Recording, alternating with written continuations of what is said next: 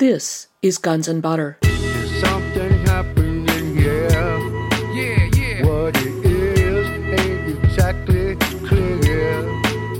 There's a man with a gun over there. The reason I want to talk about a deep state is to suggest that there is a zone of government which is not under the secure control of the public state and which is in a position to influence and shape the policies of the public state. And I would suspect, though I can't prove it, that Gladio might be an example of that, because Gladio had huge consequences, particularly in Italy and Belgium and Turkey, but Norway, other countries, it was a very widespread program, and obviously it was American in its conception and origin. I'm Bonnie Faulkner. Today on Guns and Butter, Peter Dale Scott. Today's show, the CIA, Drugs, and the Deep State. Peter Dale Scott is a poet, researcher, and author of The War Conspiracy, JFK, 9/11, and the Deep Politics of War, The Road to 9/11, Wealth, Empire, and the Future of America, Deep Politics and the Death of JFK, Crime and Cover-Up, the CIA, the Mafia, and the Dallas Watergate Connection, and his latest, The American War Machine, Deep Politics, the CIA Global Drug Connection, and the Road to Afghanistan, which is the subject of today's program. Peter Dale Scott, welcome. I'm glad to be on the show. In your book, American War Machine, you state that, quote, a major thesis of this book is that the numerous authors who have written about a shadow government in the United States have usually neglected or underrepresented the role of the global drug connection in its development, meaning, of course, the shadow government. Yeah. Would you say that the emphasis in your research on the global drug connection is what separates you somewhat from other writers who deal with what you have termed the deep state? I think not all of them. Two authors leap out as doing the same sort of thing. One would be, of course, Alfred McCoy. His first book on drugs and my first book mentioning drugs came out in the same year, but his book is almost like the Bible in the field. And I am more critical, perhaps, of the CIA and the drug traffic than he is, but his criticisms have had real weight in the country and led to, congressional investigations and so on. And the other man is a co-author of mine, Jonathan Marshall. He and I did Cocaine Politics together. But there's not a lot of people in this field. Oh, Douglas Valentine. I'll probably remember some more after this show is over. But no, there are not many. That's the main point. You write that the continuous U.S. involvement in the global drug connection is a destructive pattern that persists to this day. Just how dangerous is the drug trade? You write that the global traffic in drugs is a threat to democratic institutions and to democracy itself. How so? Well, starting in the third world, if you get a local drug traffic, you get people to protect it, to enforce it, the thugs who become organized. And this is, from the point of view of the CIA, is very useful because you can then recruit those people for your purposes. And that's what I write about in Southeast Asia, Thailand and Laos particularly, and then later, of course, Afghanistan. But it's led to a top-heavy, the problem of the deep state in America is also a problem. We've had the CIA that for over 60 years has been able to rely on funds that are not in its budget to conduct its own operations. So in an extreme case, we had the CIA fighting a war in Laos with an army of 35,000 troops. It was not authorized by Congress. It was not a democratic policy. It was one which had dire consequences because it turned the Golden Triangle into the major source of opium and heroin worldwide, which was a scourge. And look what it did to our inner cities and is still doing to our inner cities. And my analysis of how we got so involved in Vietnam is that to a large extent, it was something which proceeded logically out of what we were already doing in Laos, and that proceeded logically out of what we were already doing in Thailand, and all of this was using forces who were financed by the drug traffic, and Congress had no say in the matter, didn't know about it, and even large sections of the executive didn't know about it, and many of those who did know about it opposed it, but it went ahead anyway. So, yes, I think it was a terrible thing, both abroad and at home. And in my book, well, even more in another book, Drugs, Oil, and War, the experience of all this in Southeast Asia was then replicated in Latin America, only there the supporting drug was cocaine. And I'm very proud of the fact that I think it was back in 1990, that George H.W. Bush had announced a war on drugs in Colombia, the Andean campaign, and I predicted in 1990, I said, if we fight a war on drugs in Colombia, the result is going to be more cocaine coming to this country, not less. And within 10 years, the amount of cocaine being grown in Colombia had trebled, which I attribute directly to the fact that planes were flying in and out, putting arms and troops in remote places, exactly where the cocaine was being grown. And so out came the cocaine. In fact, they even indicted one of the people who was in an American colonel or somebody in the war on drugs in Colombia, was then eventually, I think, convicted for drug trafficking. But that's the tip of the iceberg. It wasn't one individual. It's this whole industry, this whole infrastructure of planes going in and out. And that's why Afghanistan also, once we started backing people there, was transformed into the source of 90% of the world's heroin, replacing the Golden Triangle, where we were no longer active as we had been before. It sounds like what you're saying is that the war on drugs itself led to an explosion in drug trafficking. Do you think that's the case? Well, that's a very oversimplified but essentially true, I think, account of what has happened. It's conceded, it was Nixon originally started the war on drugs back in 1970, and more drugs are consumed here now than before. Well, a lot of people believe that if we would end the war on drugs, that drug consumption would go down. Because if you fight a war on drugs, that makes drug trafficking more profitable. It drives the price up. More people come in to cash in on this. And conversely, I think, we're beginning to see now an easing off in the case of marijuana. And Mexico, the worst era in the whole drug situation for Mexico has been in the last decade, whereas tens of thousands have died in drug wars. And although some of that profit is in cocaine, most of it is from marijuana. So let everybody grow his own little plant, and you would get rid of something which is a social scourge in the sense of crime, prostitution, people shooting each other. All of this, I would say, you could say, is a consequence of the war on drugs. The scale that it's at is a consequence. Did the U.S. Marshall Plan to rebuild Europe after World War II have anything to do with Operation Gladio, the stay-behinds, who staged false flag terror targeted to incriminate leftists in Europe?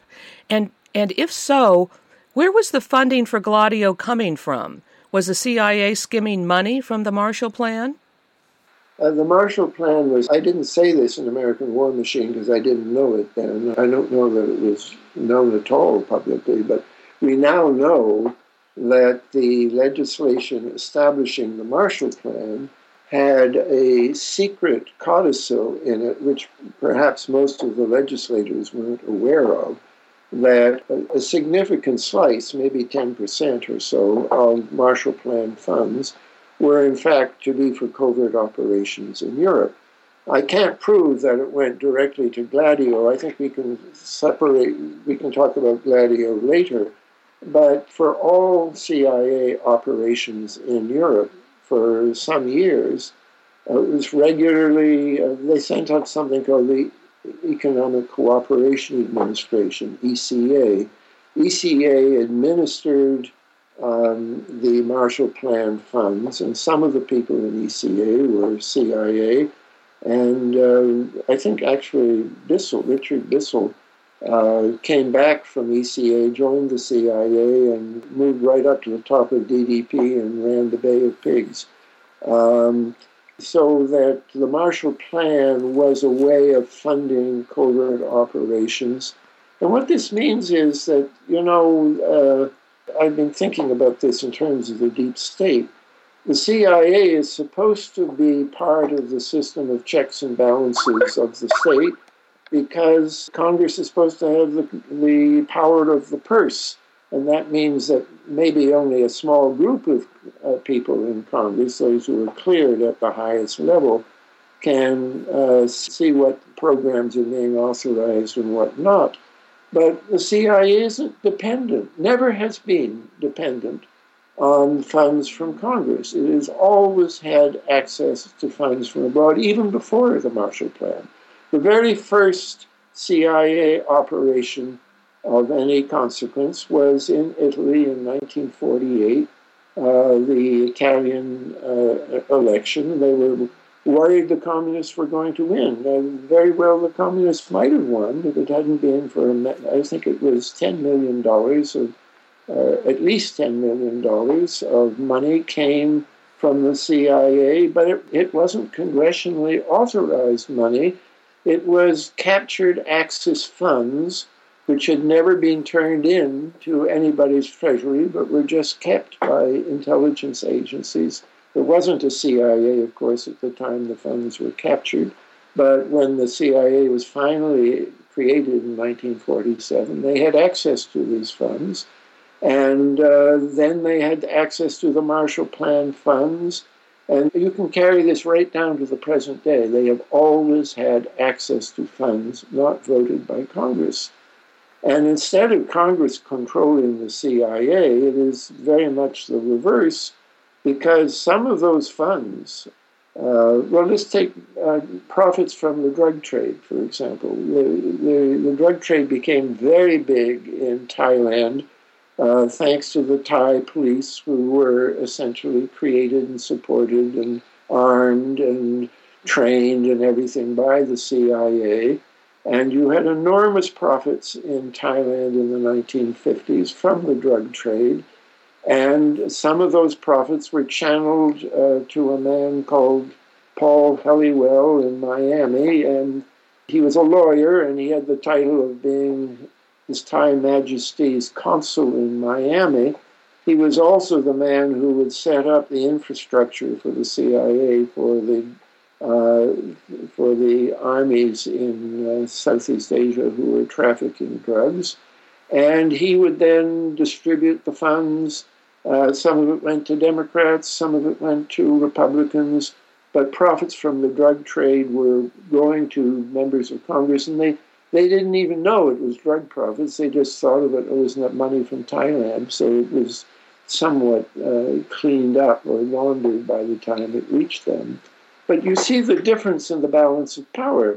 In a democracy, Congress should be controlling the CIA, but there have always been these funds coming from abroad, from projects connected to CIA operations, which have corrupted both Congress and the executive, and that's why it's important to recognize we have a deep state in this country. I'm speaking with author and researcher Peter Dale Scott. Today's show, The CIA, Drugs, and the Deep State. I'm Bonnie Faulkner. This is Guns and Butter. Peter, even if a lot of the funding for black ops was coming from drug trafficking and abroad, where the funding may not have been authorized by Congress, the black ops themselves, even though maybe not publicly, they were still sanctioned by the government, right? They were sanctioned by the people in these agencies. I don't know who sanctioned Gladio. I don't know that. By the way, I separated off Gladio because I'm not sure it was entirely a CIA operation. I think there was an input also from the Department of Defense. So there had to have been, I think, people in both the Pentagon and the CIA who authorized these things. I don't have great depth on the question of Gladio. I don't know if we know there was ever presidential authorization for it or not. Daniel Ganser, in his book on Gladio, believes, and he has a lot of support for it, that a lot of the direction came from the NATO headquarters in Brussels. Well, the head of NATO in Brussels is always an American. A lot of important people like Alexander Haig and so on. You either start in as being the chairman of the Joint Chiefs of Staff, like General Lemnitzer, and then go to NATO, or the other way around. You do a stint at the head of NATO, and then you come in to be like Haig, the Secretary of State under Reagan. But the fact that these things are being authorized by Americans in Brussels doesn't necessarily mean that Washington is telling Brussels what to do. I think this is a dark area where I don't know enough to say things with confidence, but the reason I want to talk about a deep state is to suggest that there is a zone of government which is not under the secure control of the public state, and which is in a position to influence and shape the policies of the public state. And I would suspect, though I can't prove it, that Gladio might be an example of that, because Gladio had huge consequences, particularly in Italy and Belgium and Turkey, but Norway, other countries, it was a very widespread program. And obviously, it was American in its conception and origin. Now, you mentioned Paul Helliwell.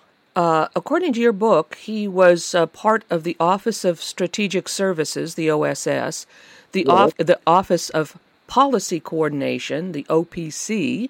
Right, which I put a lot of emphasis on because most people weren't aware of it.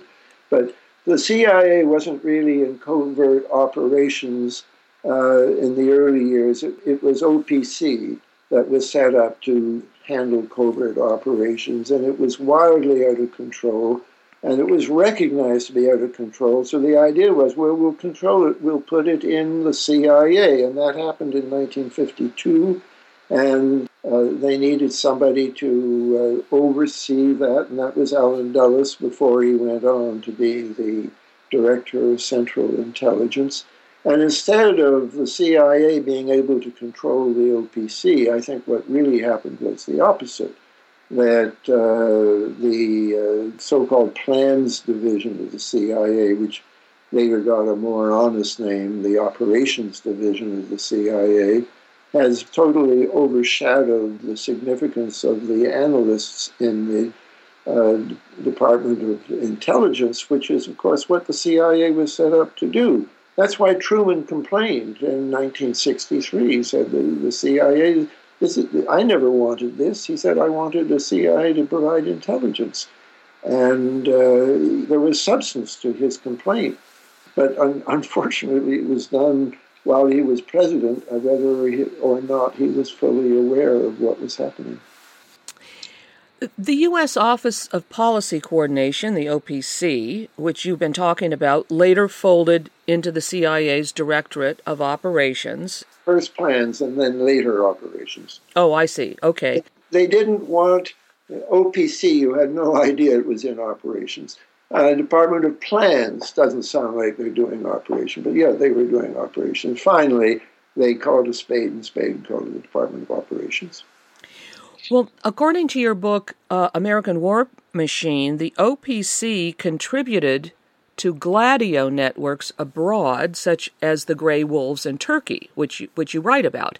The OPC was giving covert support to organized drug traffickers globally, constituting a global financial complex of hot money uniting business, government, and finance, according to your book. And you've mentioned that the OPC was run by Alan Dulles. Also, Frank Wisner was involved, wasn't he? Actually, Frank Wisner ran OPC. Dulles, the OPC was a very complicated situation. It was supposed to be under the scrutiny of the State Department, the Defense Department, and the CIA without being part of any one of them. Frank Wisner ran it, and Alan Dulles was the man in the CIA who was responsible for coordinating it. And later, when it came into CIA, he, I believe, was in charge. But it was remarkably independent. It had a huge budget. And yes, Al McCoy did a good job on listing some of the countries. OPC was involved with drug traffickers in Marseille and Corsican drug traffickers. It was involved with drug traffickers in Italy. It was the Grey Wolves. I'm not quite sure when that began, whether it was OPC or CIA, but the Grey Wolves were drug traffickers. And then, of course, the most systematic thing of all was in Southeast Asia, centered in Thailand, but involving Burma and Laos. And it was a huge operation there because that was building up the drug trade. I mean, the people in Europe were just distributors of drugs, but I think, I'm doing this from memory, I have it in the book, but I think that production of drugs for the global market in Thailand, in the Golden Triangle, that's to say Southeast Asia, it was insignificant in world trafficking until the CIA went there. And every country multiplied by a factor of about 10. Some people say as much as 1,200 tons of opium a year were being grown at the end, and it had been really much less than that, I think under 100 tons when the CIA began in about 1950. And, of course, you mentioned Paul Helliwell, who was part of the Office of Policy Coordination, the OPC. Do you consider Helliwell to be the principal architect of the post-war CIA drug connection? I do consider him to be an important post-war architect, absolutely. As to whether or not he was formally in the OPC, there's some difference of opinion about that, and it's hard to pin down. What we do know for a certainty was that he was a lawyer in Miami, and as a lawyer in Miami, he helped set up proprietary companies for the CIA, which then became the infrastructure of the drug traffic. There were at least three, but I'll name two. The first one was something called CAT Inc., CAT Inc., which was short for Civil Air Transport. They took over Claire Chennault's airline and created a base for it in Thailand, and those supplied the planes that flew arms into Burma to support the Kuomintang KMT armies there that initially were supposed to fight communist China, but turned out to be totally incapable of even fighting local militias in China. So they just settled down and ran the drug traffic in Burma. And then there was another company in Bangkok, Sea Supply Inc., SEA Supply, short for Southeast Asia Supply Inc., and Sea Supply would buy the arms and things which the army in Burma needed.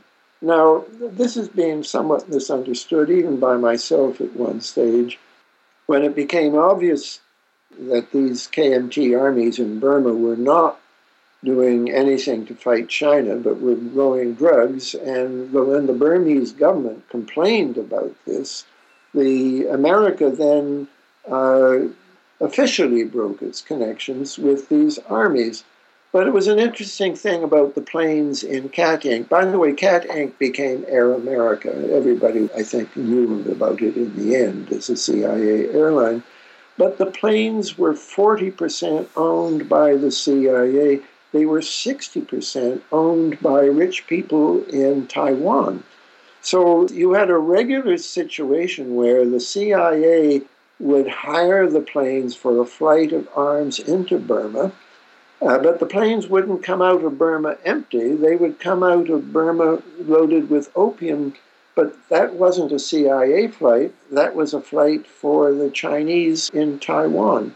So you had this going on for 10 years, and meanwhile, we had the Federal Bureau of Narcotics in those days, run by a man called Anslinger, and a lot of his top people were also CIA people, like George White. They were veterans of OSS. And time after time, they would say that Communist China was bringing drugs into America. Well, Chinese were bringing drugs into America, but they were Taiwanese who were being very assiduously protected by the U.S. government. And in more than one book, I've given an example of a big drug bust that involved people right here in San Francisco. And the top man of all, according to records that were later put into the congressional record from the Federal Bureau of Narcotics, the top man was not arrested. He was allowed to fly out of Hong Kong. And where did he fly to? He flew to Taiwan, because that's where it was all being masterminded. And there was something that became the World Anti-Communist League. The top people doing the planning were also in the Anti-Communist League, and they were aligned up with other drug traffickers in other countries. Latin America became a big example. So that all of this was a series of things which the CIA or OPC would help kick off at the beginning, but it would become autonomous, independent. The CIA wanted it that way. They didn't want to be running the drug business directly. Their charter was to set up operations that were covert, that were plausibly deniable, and they created, in the fashion I've just described, they created a plausibly deniable relationship to the drug trade in Southeast Asia. They weren't profiting from it directly. They could say, no, we're not in the drug business. That was true, but they were responsible for the drug business being there, and they used it most conspicuously in Laos, where, as I say, they had a Hmong army of thousands of people. And no, they weren't paying the Hmong. The drug traffic was paying the Hmong. But the Hmong wouldn't have had air bases, and they wouldn't have had airplanes if it hadn't been for the CIA. I'm speaking with author and researcher Peter Dale Scott. Today's show, The CIA, Drugs, and the Deep State. I'm Bonnie Faulkner. This is Guns and Butter. Was the World Anti-Communist League, which you've mentioned, actually a cover for global drug trafficking? No, I think they were sincerely anti-communist, but I think were, many of them, not all of them by any means, but many of them were involved in drug trafficking. And again, an example I gave was this prince, I think his name was Sopsaisana, from Laos, and he was the official Laotian delegate to the World Anti-Communist League. And he was also picked up at Orly Airport in Paris. The year, I think, was 1971. And he had a suitcase with $6.5 million worth of heroin in his suitcase.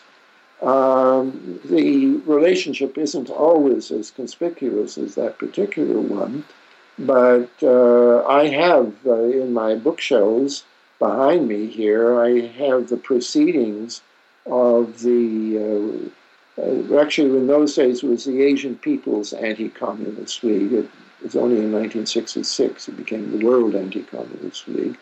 And I just check off all the names on the side who are either involved in drug trafficking or involved in very dirty covert operations in their country, or maybe both together.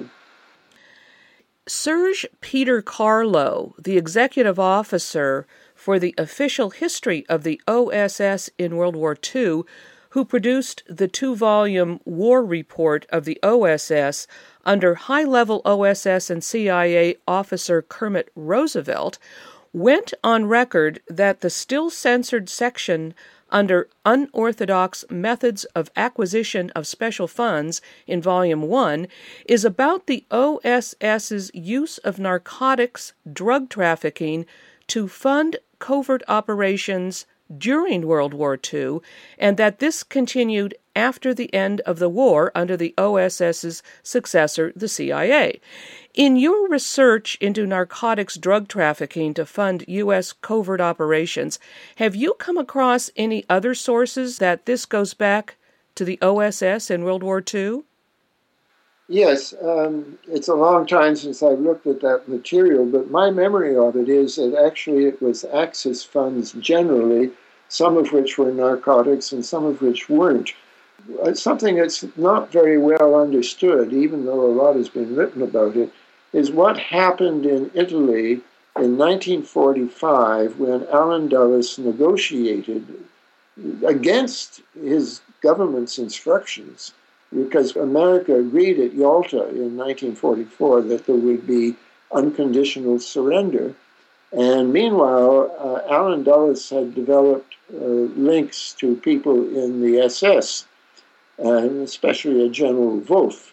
And this is called Operation Sunrise, and the kind of sort of a normal version of it for American consumption is that it was to negotiate a surrender of the troops in Italy, which finally happened 1 week before the general's surrender. And that's true as far as it goes, but it's the tip of the iceberg, because what Wolf was in charge of, he was in charge of the Ostmark, and the Ostmark, as drawn by Hitler, involved Italy and the South Tyrol and essentially a big chunk, if not all, of Austria. And the SS, in the last weeks of the war, moved all their gold into Austria. They robbed the biggest bank in Berlin and took all its gold down to Austria. And the Croatians, who had their own, because they were a Nazi ally in the war, and they moved their gold into Austria. And I believe that what that censored part of the report says, that the OSS got involved in something called Operation Safe Haven, which was to find out where all the gold was. I think what it, in effect, was a cover for taking over that gold. And we do know that the very first CIA operation, this is even before OPC has been created in June of 48, the spring of 48, the Italian election, was paid for with captured Axis resources. Whether that was narcotics or not, I don't know. But we do have it from official sources that it was captured Axis resources. So that was a source of funds for the CIA then, and a precedent then for using funds from the Marshall Plan and all the other successive things that happened later. Right, including perhaps Operation Gladio and all of the covert ops that spun off from that. Yes. I wouldn't be able to draw you a chart showing where Gladio fit in, but yes, obviously it was a covert operation, and at a time when we had funds to draw on for such operations. And then, of course, they would also, in the case of Turkey, at least become largely self-sustaining, because the Grey Wolves, I don't want you to think that Grey Wolves was Gladio. Grey Wolves was a drug trafficking right-wing organization that Gladio recruited Gladio people from. But the funding was taken care of because they were involved in drug trafficking. By the way, one of those people, this man Adja, is the man who was then recruited by somebody. There's debate by whom, but recruited by somebody to shoot at the Pope. Pope John Paul was attacked in 1981. And immediately the CIA in Washington and the Reagan administration say, aha, the wicked hand of the Kremlin behind this. The man who did all that propaganda was chiefly a man called Paul Henze, who had been the CIA man in Ankara, where they had set up this Gladio thing drawing on the thing. So it was a false flag operation, I think. And then you see, as you trace what happened to Adja through the years, as he was convicted and put in prison, and people would go talk to him, you do see Western intelligence connections. You don't see communist connections. Peter, earlier you mentioned Corsican drug traffickers and the end of World War II. Could you talk a bit about, back to Paul Helliwell, I believe he was involved in this, James Angleton, of course, of the CIA, the Corsican drug traffickers, Marseille, and the Lansky-Luciano global drug connection. Could you talk a bit about that? Okay, well, first of all, let's fix where Paul Helliwell was. During the war, he was in Kunming in Yunnan, China, which was so much at the heart of Chinese drug trafficking that that station actually paid their operatives in opium. That was a standard way. And a number of very interesting people, not just Helliwell, came out of that station. When he came to America, he set up a couple of banks in Florida, and his partner was a man called E.P. Barry. And the interesting thing about E.P. Barry is that he had been with OSS counterintelligence in Austria, working, according to a book I found, that he was working on Operation Safe Haven. So I've always wondered if some of that Axis money didn't end up in Paul Helliwell's banks in Florida. What we do know is that one of his banks, at least, was doing business with a bank in Switzerland, which was a bank used by a Meyer-Lansky. So you can talk about a Helliwell-Lansky connection, and you can certainly say that the drugs coming, they, of course, didn't come initially from France and Italy. They came through France and Italy, handled by the Italian mafia and the Corsican mafia, and really should say Sicilian mafia. Luciano, there's still a debate whether he was involved in the drug trade. I'm one of those who believe that he was.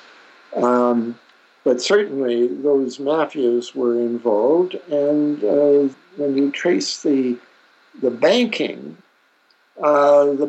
is a system of Meyer-Lansky banks that Paul Helliwell's banks interacted with, and eventually the CIA itself helped set up a bank in the Bahamas called Castle Bank. This is a bit later now, in the 1960s, but it's essentially set up to serve the needs of the CIA and to serve the needs of organized crime, and that the people on the mafia side goes directly to organized crime figures in Chicago. I have a whole chapter in American War Machine about this, and there are even some CIA documents referring to an operation, and then it's all blacked out. So I could just reproduce the blacking out. We don't know the name of the operation, but the CIA knew they were in bed with these mafioso types. And you mentioned James Angleton. Now, he was definitely in a position because he was in Rome right after the war and had to deal with all the various OSS assets there. And that included both right-wing fascists like Prince Borghese, who later on staged a coup against the Italian government, but also, and here it gets very shadowy, but Americans were not only involved with the Italian mafia, but we imported American mafia Mussolini was a totalitarian ruler. There were very few organized resistance groups to him. One group he could never control was the mafia. He had reduced its power, but he had never been able to eliminate it. And you get this weird situation after World War II where an American from Tammany Hall by the name of Poletti, Charles Poletti, is running the Allied military government in Italy, that's AMGOT, and he's got Vito Genovese, who's a major American mafia figure and drug trafficker, in his office. That's fictionalized as Catch-22, but it was based on a real situation.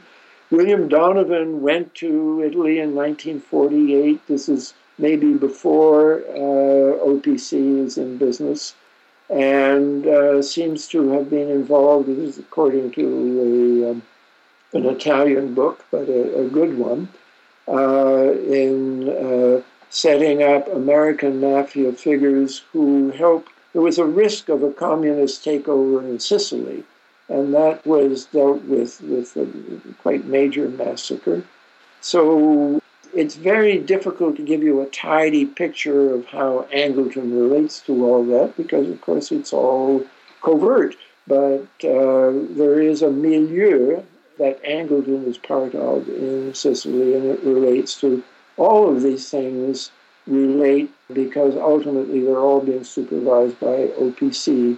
And if Helliwell isn't exactly in OPC, he may have been. He certainly was doing business with OPC at a very high level. I mean, he was central to their planning. And for the CIA later on. You know, the Wall Street Journal in 1980, they did a story about the Castle Bank, and they mentioned Helliwell. And they said that Helliwell was the paymaster for the Bay of Pigs operations. Well, I've worked with thousands of CIA documents, and I've only encountered Paul Helliwell's name exactly once. And that one time was in a list of documents which were to be hidden when they were hunting for the family jewels in the CIA. They were supposed to come up with a list of all the things the CIA had done, which legally they should not have done.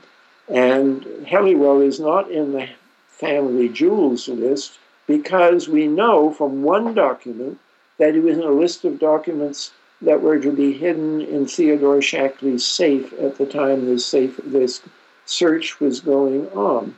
I conclude from that I think he was not the paymaster for the Bay of Pigs. That's a regular sort of bureaucratic job, which I think was done by someone at a much lower level.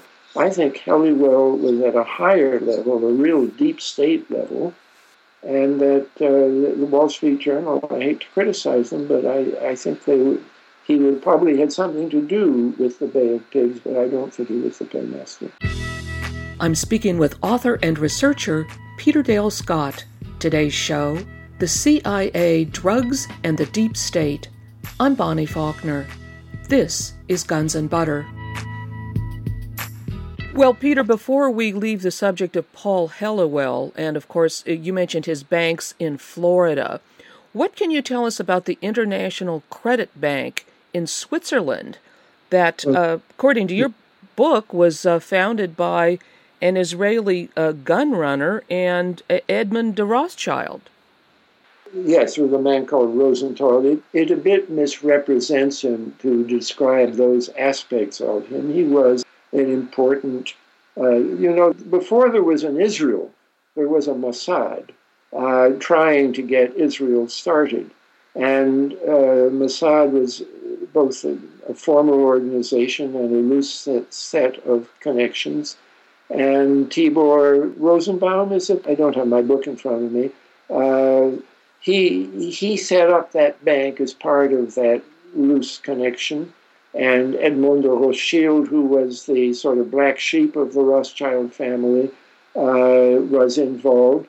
Their main goal was not to be in drugs or anything like that. Their goal was to have a state of Israel. But because they had limited resources, they, like every other government, the United States, France, Britain, they got involved in drug trafficking too, yes. But that's not how I would characterize them. I may have said that in my book, but that's not how I would characterize them. And just as an interesting aside, when I was reading a little bit about James Jesus Angleton of the CIA counterintelligence on Wikipedia, it happened to mention that he actually retired in Israel. He had very good Israeli connections. Some people say it came from when he was in Vienna in the 1930s as a student, not in the government yet. Other people say it really happened in Rome after the war, because it's an interesting thing that I think part of the deal between Dulles and General Wolf was that certain people who were SS would be allowed to escape out of Europe and go to Latin America. The Vatican, by the way, was in on those negotiations, and the Vatican helped set up what they called the Rat Line, which was a series of safe houses whereby people could get out of Germany and get down to Italy and eventually go either to the Middle East or to Argentina. Most of them went to Argentina initially. One of the people involved in the negotiations, a man called Walter Rauff, R-A-U-F-F. Rauff, he personally went to Latin America, ended up in Chile, and may have been a factor in the 1973 overthrow of Allende. In 1973, he certainly ran a kind of Nazi colony in Chile, which was a source of right-wing activity. Among the people who were involved in this rat line were the Israelis, because a lot of Jews wanted to get out of Germany too, and there was a kind of understanding, a deal, where Jews wouldn't complain about the rat line getting the Nazis out because they could get Jews out the same way. And there are, I think, a memoir or two, at least one memoir, where a man says that it was very odd to see that somebody who had been at his a Jew, saying that there was somebody from his concentration camp who had been one of his oppressors for the Nazis, and now both he and his Nazi oppressor were escaping from Europe through the same rat line. So that's how, for sure, Angleton got to know Israelis in the 1945-47 period, because the CIA was also very involved. The remnants of the SS, the CIA OPC, the Vatican, Mossad, everybody was using that rat line. Now, with regard to the rat line, and I know there's a book out, a pretty new book on the rat line, who, in your opinion, was running the rat line? Was that an American operation, or? No, this is where you have to start thinking deep politics here. You see, everybody was running it, nobody was running it. It's like the OPC. 3 different agencies were running it, meant it was autonomous. The rat line, if any one individual was running it, it would have been a cardinal in one of the colleges in Vatican City, but he was a Croat. Was he doing it for the Pope, or was he doing it for the remnants of the Croatian government? Really almost impossible to say. It was very much, I would say in the end, autonomous. It would be wrong to categorize it as being American or Vatican or Nazi. In the world of deep politics, you can't bring a kind of structural framework to say, okay, which box will we put this in? Was it American or was it Vatican? Everything becomes much more, I used to call it a milieu. It's more structured than a milieu, but it's far less structured than, say, a government agency or something like that. And it takes a lot of training to think in terms of this deep state with its deep politics, and I'm still learning. I don't consider myself a real authority. I just consider myself somebody who's been poking around there for a long time, more and more astonished by what I learned there. Well, with regard to the global drug trade, is there evidence that secret rendition flights to snatch and deliver victims to black sites such as Bagram were more importantly cover for the pickup and delivery of drugs by the U.S. government. Is there evidence of that? There is evidence that when the CIA had to fly people secretly, they weren't going to book a ticket on American Airlines or British Airways. They would turn to people who were in the covert flying business. Most of those people are arms traffickers or drug traffickers, and usually the two together, because there's a natural symbiosis in a trade where you fly arms into a disputed area, and drugs are grown in disputed areas, so you fly drugs out. And that's why when, for example, we started supporting a covert operation in Afghanistan in 1979, mostly in 1980. It was mostly trucking, but the trucks that took the arms in were the trucks that took the drugs out. And that's why fighting there made it so much easier to export the drugs that you were growing. And that's when Afghanistan, for the first time, became a major drug exporting area. I think in terms of America, Reagan's own official records showed that America had almost no drugs from the Golden Crescent in 1979, and that 60% of American heroin came from the Golden Crescent in 1980. That gives you an idea of how important covert operations are to drug trafficking. So the CIA, they have to, in rendition, they have to turn an asset to planes. Well, they hire the plane to do something, but the plane belongs to a man who's either in the arms trade or in the drug trade or in both. So it's very likely that a plane that's involved in a rendition flight may also have something else on board at the same time. The CIA hasn't decreed that. It's not a CIA decision, but you're hiring an airplane over which you don't have complete control. So you get an overlap of operations on that level too. I have seen the claim that rendition flights involved drug planes, and I don't know anything more than that I've seen that point. You write in your most recent article that 70% of the $60 billion that the government spends on intelligence goes to private intelligence contractors, Booz Allen Hamilton, SAIC, etc., that the private intel contractors constitute a revolving door employment with government, and that Booz Allen is majority owned by none other than the Carlyle Group. That's true, yes. All of that is true. And Booz Allen, Allen Dulles became director of the CIA in 1953. Eisenhower took over, and that was a green light to the OPC people because Truman didn't like covert operations and had tried to restrain it. And 1953 is the year that Booz Allen Hamilton, well, in those days it was Booz Allen and Hamilton, and they, until then, had been a management consulting firm working with U.S. corporations in America. But 1953 is the year that the CIA goes big time in covert operations abroad, and in three countries in particular, the Philippines, General Lansdale, in Egypt, and Iran. And lo and behold, Booz Allen and Hamilton goes big time abroad in 1953, and the first three countries are the Philippines, Egypt, and Iran. And somebody like Miles Copeland, who helps Kermit Roosevelt, whom you mentioned earlier, overthrow the Shah of Iran in 1953, then leaves the CIA. Miles Copeland goes to Booz Allen Hamilton.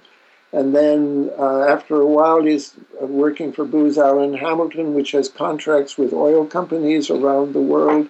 He then takes a, quote, leave of absence, which I think is not a very real leave of absence from either agency, and goes to work for a man called Adnan Khashoggi, who becomes the richest man in the world from his profits from arms sales to Saudi Arabia, some of which profits are then kicked back into CIA operations, and some of them are kicked back into Khashoggi's personal budget. The richest man in the world starts funding American politicians, and that's probably a good way to end it, because we see how the deep state is controlling the politicians rather than the politicians controlling the deep state. Peter Dale Scott, thank you very much. Thank you, Bonnie. There's something happening here. Yeah. What it is ain't exactly clear. There's a man with a gun over there. I've been speaking with Peter Dale Scott. Today's show has been The CIA, Drugs and the Deep State. Peter Dale Scott is a former Canadian diplomat and English professor at the University of California, Berkeley. He is a poet, a researcher, and author of The War Conspiracy, JFK, 9/11 and the Deep Politics of War, The Road to 9/11, Wealth, Empire, and the Future of America, Deep Politics and the Death of JFK, Crime and Cover-Up, the CIA, the Mafia, and the Dallas Watergate Connection, and his latest, The American War Machine, Deep Politics, the CIA Global Drug Connection, and the Road to Afghanistan, which was the subject of today's program. His latest article is The State, the Deep State, and the Wall Street Overworld. Visit Peter Dale Scott's website at www.peterdalescott.net. That's peterdalescott.net. Guns and Butter is produced by Bonnie Faulkner and Yarrow Mako. To leave comments or order copies of shows, email us at faulkner@gunsandbutter.org. That's FAULKNER at GUNSANDBUTTER.org. Visit our website at www.gunsandbutter.org. Hey, yo!